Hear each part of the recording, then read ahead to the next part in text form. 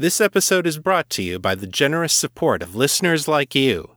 For more information, please visit patreon.com/author Chris Lester. You're listening to The Raven and the Writing Desk, the weekly podcast about the writings of Chris Lester and Liminal Corvid Press. This is episode 132. Merry Christmas, Metamorphs! Chris Lester here, ready to fill your stocking with storytelling goodness. This is the show where I share my fiction with you and keep you up to date on my writing endeavors. You can find more of my work at chrislester.org and metamorcity.com. For now, though, let's get to this week's story. Today I'm bringing you the conclusion of A Lightbringer Carol. If you haven't already listened to Staves 1 through 3, go back to episode 129 to hear this story from the beginning. In last week's episode, Janus encountered the spirit of Solstice Present, which had taken on the form of the runner Callie Linder. Callie took Janus to an ice skating rink, where his operations officer Candace was enjoying the first day of Yule with her brother Glenn and his kids. From there, Janus followed them, unseen, as they went about the day's activities. He saw Candace's father, his body plagued by a host of problems brought on by aging. Candace had a heart-to-heart with Glenn, where she worried that their dad wouldn't be around for her children when she had them. That led them to a discussion of Candace's feelings for Janus, since it was obvious to everyone around them that she was in love with him. Janus was floored by this revelation, and as he watched Candace and her family enjoying the Yuletide together, he realized that this sort of family was something he had never had. And he wanted it. The sight of Candace's father and his illness was especially unsettling for Janus. His own father had died quickly, at a relatively young age. Candace was losing her dad slowly, and by pieces. She had never told Janus about this, but he wanted to be there for her, to help her get through this. The spirit asked Janus whether this was part of his duty as a commander. No, Janus said. As her friend. As the day came to a close, the spirit brought Janus up to the gates of a walled garden on the upper levels of the city. Janus asked the spirit how much longer Candace's father would have, but the spirit could not give him an answer. "Don't ask me. I'm a live-in-the-present sort of gal," she said. "But you can try asking your last guide about it, if you dare." As she disappears into the sky, the spirit calls out one final word of advice to Janus. "Embrace the moments. They're the only ones you get." But before Janus can spend much time thinking about that, the clock tower below them strikes midnight, and the world seems to freeze in place. And in that moment, as time itself holds its breath, Janus sees a tall, billowing phantom coming toward him out of the night.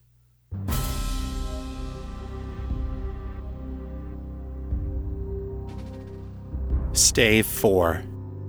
The Ghost of Solstice Future.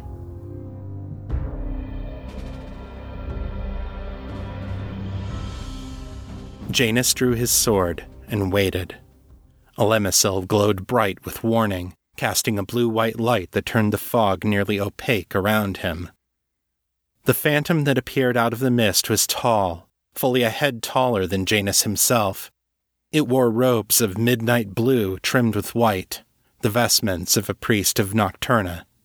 In the old days, before the Great Fall, Nocturna had been the mistress of the first hell, the resting place of the righteous dead. Her servants had performed the funeral rites for all who honored the gods, even the Lightbringers themselves. Nocturna was the psychopomp, the guardian of the dreamlands, and the bearer of omens.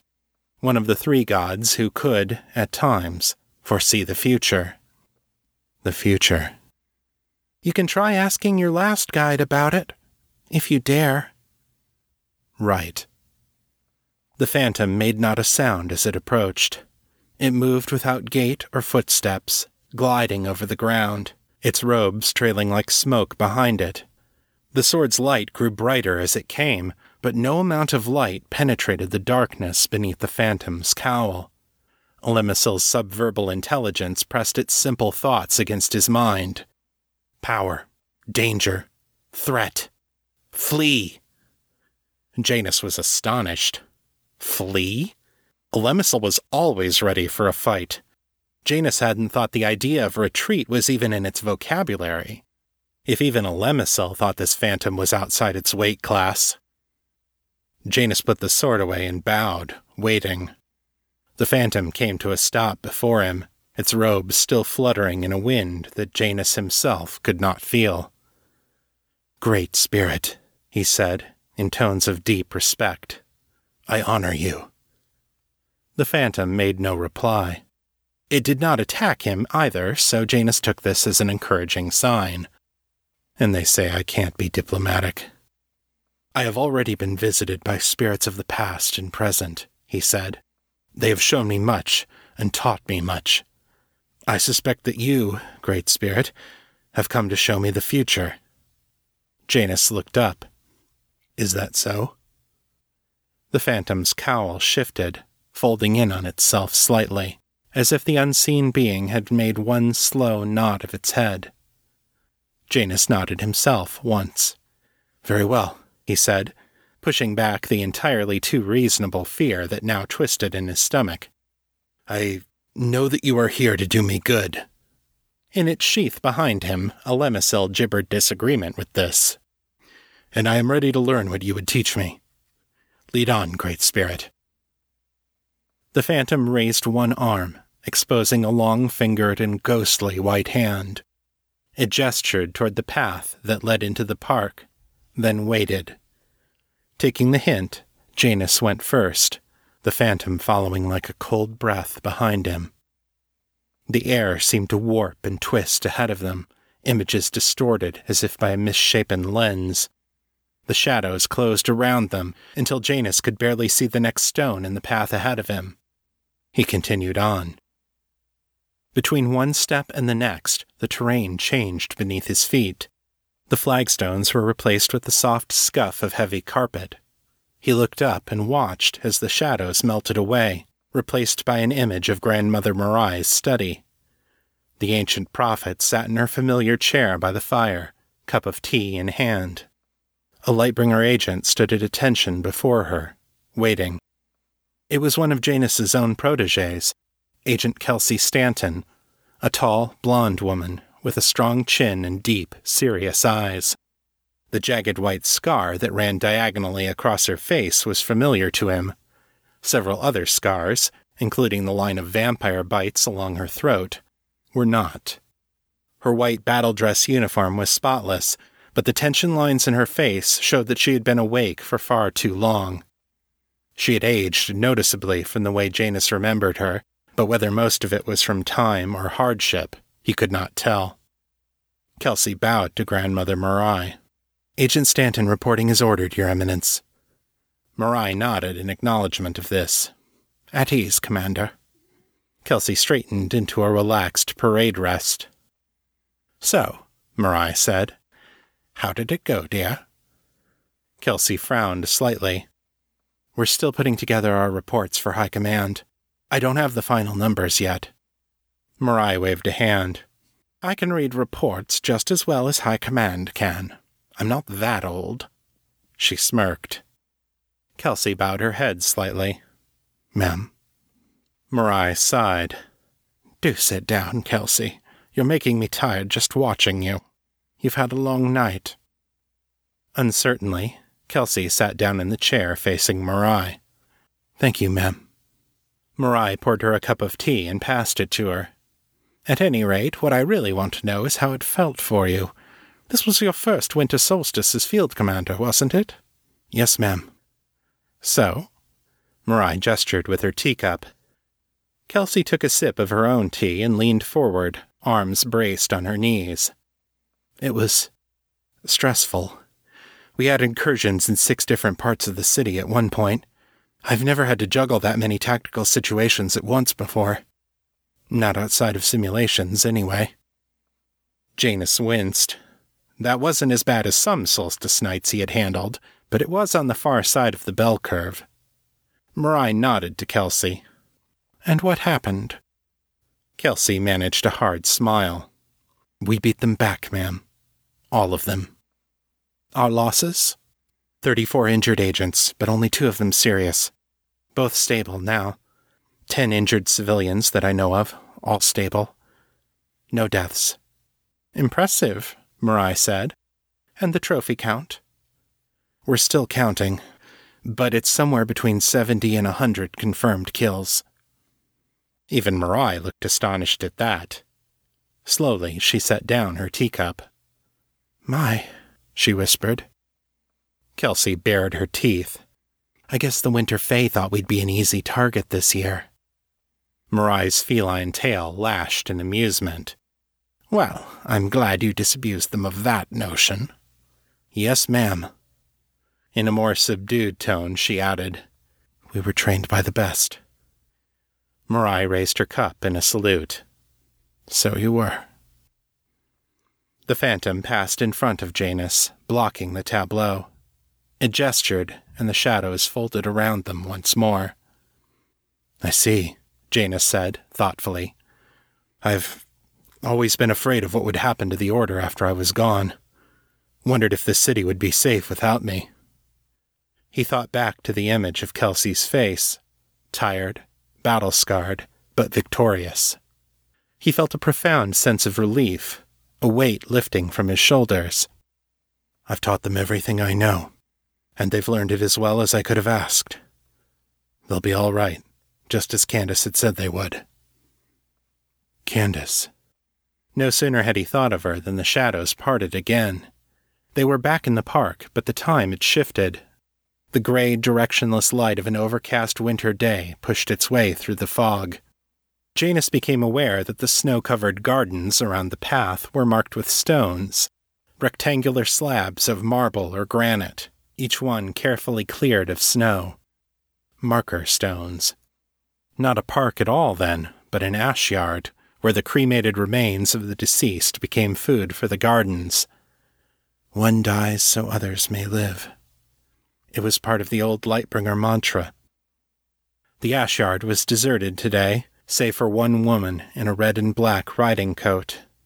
She knelt before one of the larger markers, a white marble spire surmounted by a twin cross. She held a single rose of deep crimson in her gloved hands. Candace had aged gracefully, but she had aged. Her long brown hair was thatched with gray, and worry lines had formed around her eyes, her mouth, and her brow. Janus wasn't sure, but it seemed that several years had passed between the two scenes. She certainly looked more tired than Kelsey. I came to say goodbye, she said, looking up at the marker stone. It's been long enough that... She stopped, swallowed, tried again. I loved you, she said. Truly, deeply, probably madly. She breathed a laugh. I don't know why that's easier to say now, when you can't hear me. Maybe because I don't have to worry about whether it's proper anymore. Nobody cares what you say to the dead. She fell silent for a while, turning the rose this way and that between her fingertips. Remember when I used to bring you dinner? You'd get so busy before a mission, trying to get everybody else ready, and you'd just forget to eat. Like last night, Janus whispered. He came and knelt down beside her, close enough to touch her if he dared. He didn't try. He had a horrible feeling that his hand would dissolve into illusion if it touched her. Or, worse, that she would be the one to dissolve. You worked so hard to take care of everyone else, Candace said. I thought, at least I can take care of you. At least you'll let me love you that much. Her fist tightened on the rose, warping the stem. The flower's petals trembled in her grasp. I wasted the best years of my life waiting for you. The words came out ragged, anger and pain and grief twisted together. Waiting for you to see me, to give me just the slightest inkling that you could love me back. She squeezed her eyes shut. 2 heavy teardrops fell and landed on her gloves. They stayed there, glistening up at Janus in mute accusation. I should have known better, Candace said. You were married to the job, to your duty. I thought I could convince you to change. Idiot." Whether this last was directed at him or herself, Janice couldn't tell. After a moment, she went on. "I've been seeing another man.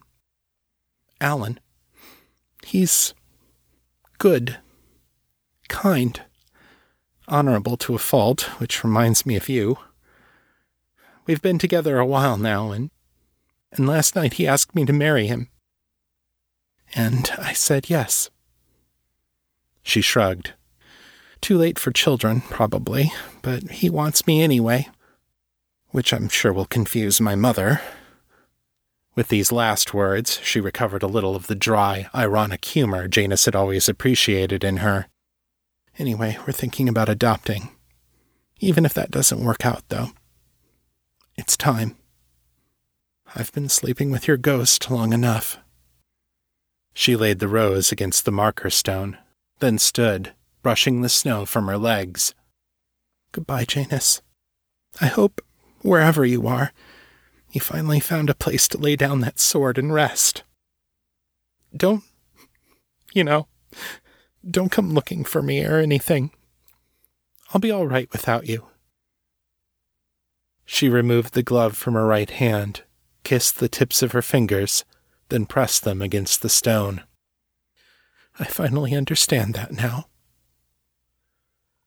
She turned then, and walked out of the ash yard without a backward glance. As Janice watched her go, he noticed the inscription on one of the stones she passed, "Beloved husband and father." He turned and looked at his own marker. It read, "Janus Asariel Starson. In his duty he never wavered." As an epitaph, it felt rather hollow by comparison. He bowed his head and let the tears fall, silently. After a time, he felt the presence of the phantom beside him. He looked up. The faceless hood seemed to regard his marker stone thoughtfully. "Great Spirit, one answer, I beg of you. Are these visions of what shall be, or only of what might be?" The cowl turned toward him fractionally, a questioning tilt of the head. "A man can change his ways if he chooses." His voice shook a little under that pitiless, faceless being, but he pressed on. "Already I can assure you I am not the man I was 3 nights ago. I was out of balance like my father before me. I see it now. Does that count for nothing?" Again the long, pale hand appeared from beneath the robes, and pointed at the inscription on the white marble. But Janice saw a faint trembling in its fingers. "No!" Janice sobbed, and he didn't care one damn about his composure anymore. "Don't tell me this can't be changed! My father's ghost moved heaven and earth to give me this chance! Don't tell me it was for nothing! Give me a word, a sign, anything! Show me I can wipe away this stone!" Somewhere, ominously, a clock tower began to toll the hour. In desperation, and on an impulse that would have been unthinkable 3 nights before, he reached out and clutched at the phantom's robes in supplication. There was a sudden rush of wind, and the robes enveloped him. They pressed against his face, his arms, his legs, driving him flat onto his back on the cold, snowy ground. He thrashed this way and that, gasping for air. Until, suddenly, the ground grew soft and warm, and the robes atop him became bedsheets, and the tower bells became the low, insistent beeps of the alarm clock. Stave 5. The end of it. Janice sat up, blinking.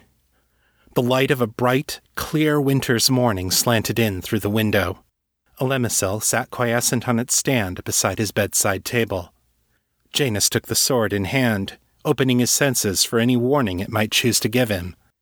The blade responded to his touch with quiet, non-verbal interest, like a dog pricking its ears at its master's voice, watchful but unconcerned. He put it back on the stand and looked at the clock, which was still beeping with his usual 9 o'clock alarm. After a moment, he turned it off. He tried the intercom. "Janus to Ops. Report." Kyle's voice came back a few seconds later. "Ops here. Nothing to report. Morning, boss." Nothing to report? Janus had been out of contact with his people for 3 days, and there was nothing to report? He'd been expecting some temporal distortion from his travels, but... "Kyle, humor me a moment. How long do our internal sensors show that I've been in my quarters?" To his credit, Kyle did not balk at the odd question. "Give me a second to pull the records up. Looks like you went in at about 5 o'clock yesterday afternoon, so that would be 16 hours, give or take." Yesterday afternoon? It's only the 22nd? "Yep. Happy first day of Yule, boss." "Thank you," Janus said, absently. All in one night. After a moment, the implications of this sank in. He clenched a fist and shook it, grinning. "Yes! They did it all in one night!" "Pardon, sir?" Kyle asked. Janus realized what this must have sounded like over the comm. "It's all right, Kyle. I've just had a remarkably positive encounter with a unique set of spiritual entities." "We were breached?" Kyle said, alarmed. "Again? And I didn't catch it?" "I don't think anyone could have caught this," Janus said. "The effect came through a lemicel, not from outside. But I went... somewhere. Check the spatial distortion sensors around my quarters, between the hours of midnight and about 2 a.m. "On it." While Janus waited, he rose, stretched, and went to his closet to dress. He grimaced at the long line of suits and uniforms. Not appropriate for the occasion. He dug around in the back for a while and came up with a pair of work jeans and a red sweater that his mother had bought for him when he was 18 and on his way to the mountains for training camp. Luckily, it still fit, though it was a little tight across the chest. An extra 10 kilos of muscle would do that. Kyle's voice came back on the intercom. "You were right, boss. There was a disturbance, starting right around midnight and continuing until dawn. Damned subtle work, though. It was real quiet, never anything big enough to set off the alarms. Whoever did this had major finesse." Janus smirked. "Somehow I'm not surprised. Thank you, Kyle. How'd the rest of the night turn out?" "Pretty quiet for a solstice. I guess somebody decided to give us a break this year. Count our blessings, huh?" "Oh, believe me, I intend to," Janus murmured. Then, "Carry on, Kyle. I'm still off duty until nightfall, so I'm heading off campus. Call my mobile if you need anything." Sure, boss," Kyle said, sounding puzzled but not displeased. "It's a beautiful day out there. I hope you enjoy it." Janus just grinned. It took him 2 stops to ask for directions, but at last he found the little park in Valley South Borough with the ice skating rink. As he eased his skimmer into a nearby parking space, Janus was momentarily afraid he might have missed them. But no, there was the bright red of Candace's riding coat, spinning and looping around the ice. After another moment he spotted Glenn, who had apparently taken custody of the kids for a while so Candace could practice her skills, or maybe just show off for her niece and nephew. There was, thank heavens, a booth renting out skates in one corner of the park. They even had a pair in Janus's size. He adjusted his new scarf around his neck, wrapping it a little tighter against the cold, then went to the benches at the edge of the ice to put on the skates. He was halfway through lacing up the second skate when Candace turned around and spotted him from halfway across the rink. A half-second of surprise, and then a radiant joy bloomed across her face. Janus could have sworn the temperature rose 10 degrees in that moment. She came to him as fast as the crowds would permit, flashing that broad, brilliant smile. For him. Just for him. She skidded artfully to a stop, making a little spray of ice shavings as she did so. "Well, hello there," she said. "I guess you changed your mind. Got tired of being stuck in that little room?" For a moment he felt the old awkwardness trying to take over, trying to push him back into stiff, safe formality, back into the shell where he took no risks and could be hurt by no one. He pushed it aside. Actually, my quarters are fine. He smiled. Seeing her like this, relaxed and happy, made it easy for him. I just wanted to see you. There was a certain look that Janus had noticed on people when they were confronted with unexpected honesty. It signaled a kind of uneasy self-awareness, the emotional equivalent of seeing someone naked.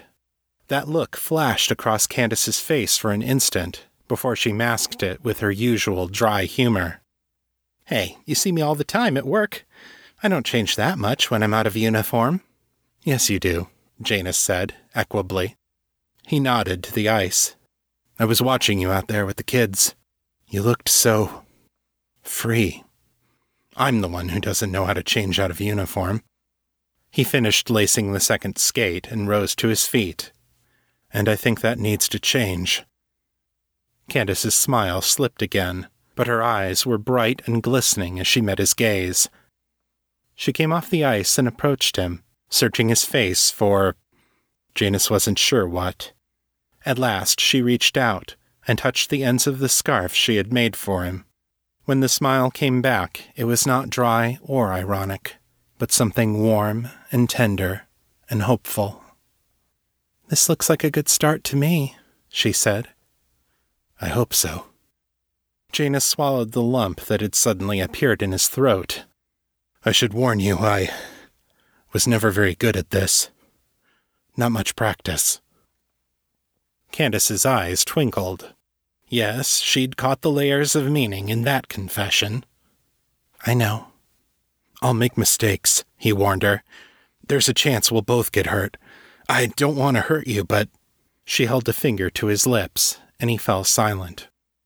It's okay, she said. Sometimes you've got to fall down a few times before you get things right.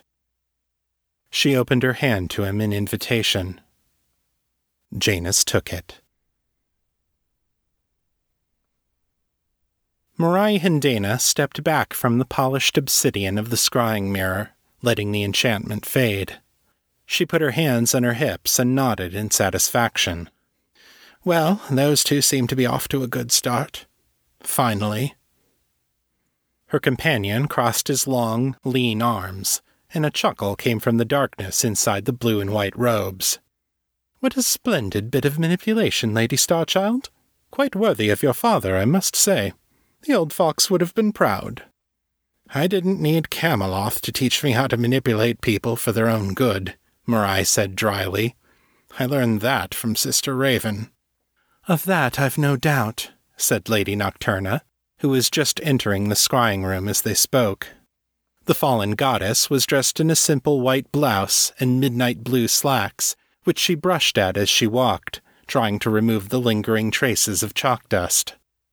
She's a strong-willed old soul to have tarried so long on this side of the veil. Mirai smiled at her.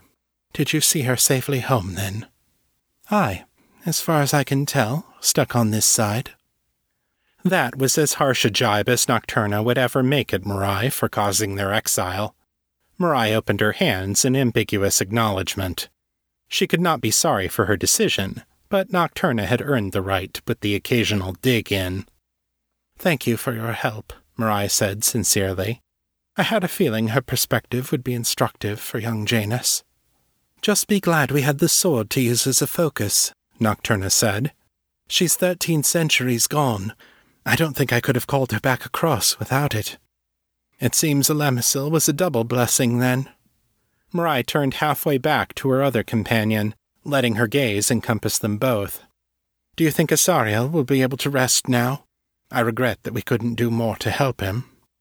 That will depend on what Janus makes of his choices, the hooded figure said. Asariel invested all his hopes in the boy. Nocturna nodded agreement.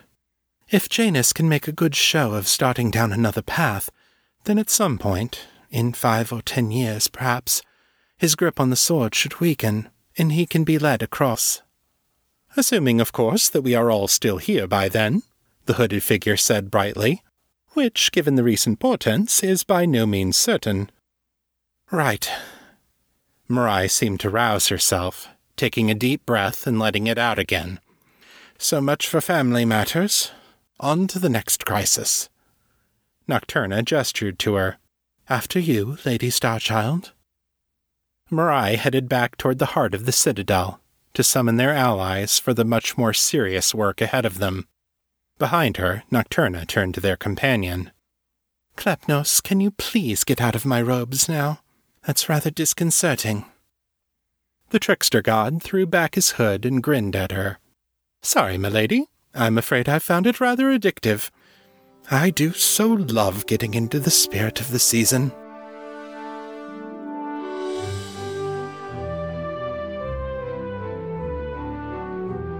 The end.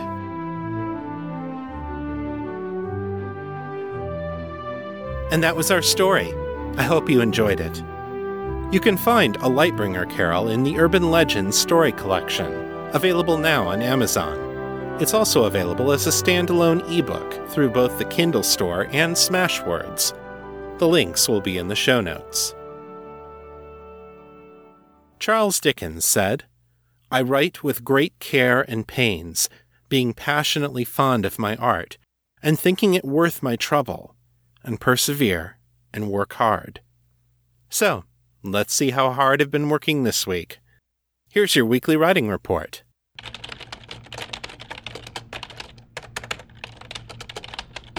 I wrote 2,751 words this week, over the course of 4 hours, for an average writing speed of 688 words per hour.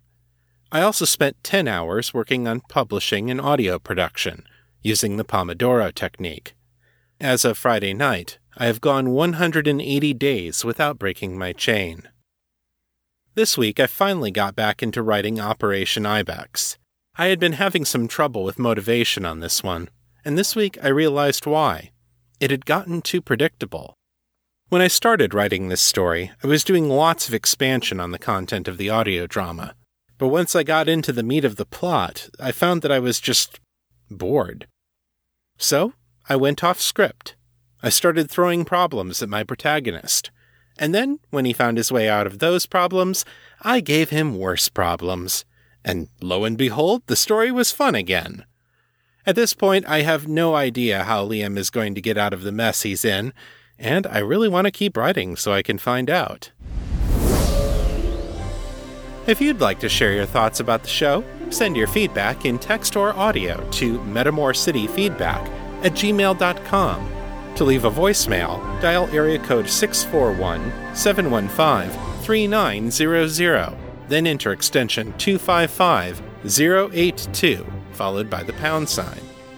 My Facebook is facebook.com/author Chris Lester. The fan group is Fans of Metamor City on Facebook, and my Mastodon handle is @author Chris Lester @wandering.shop. If you like this show, take a minute and leave me a review on Apple Podcasts. It makes a big difference in helping people find the show. That's all for this week. I'll be back next time with more fiction. Until then, keep it on the bright side. This is Chris Lester, signing out.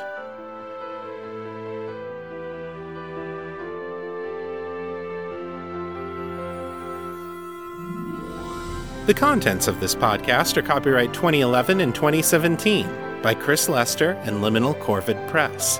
The show is released under a Creative Commons, Attribution, Non-Commercial, No Derivatives license. So don't change it, don't sell it, but feel free to share it all you like. For more information about this license, please visit creativecommons.org.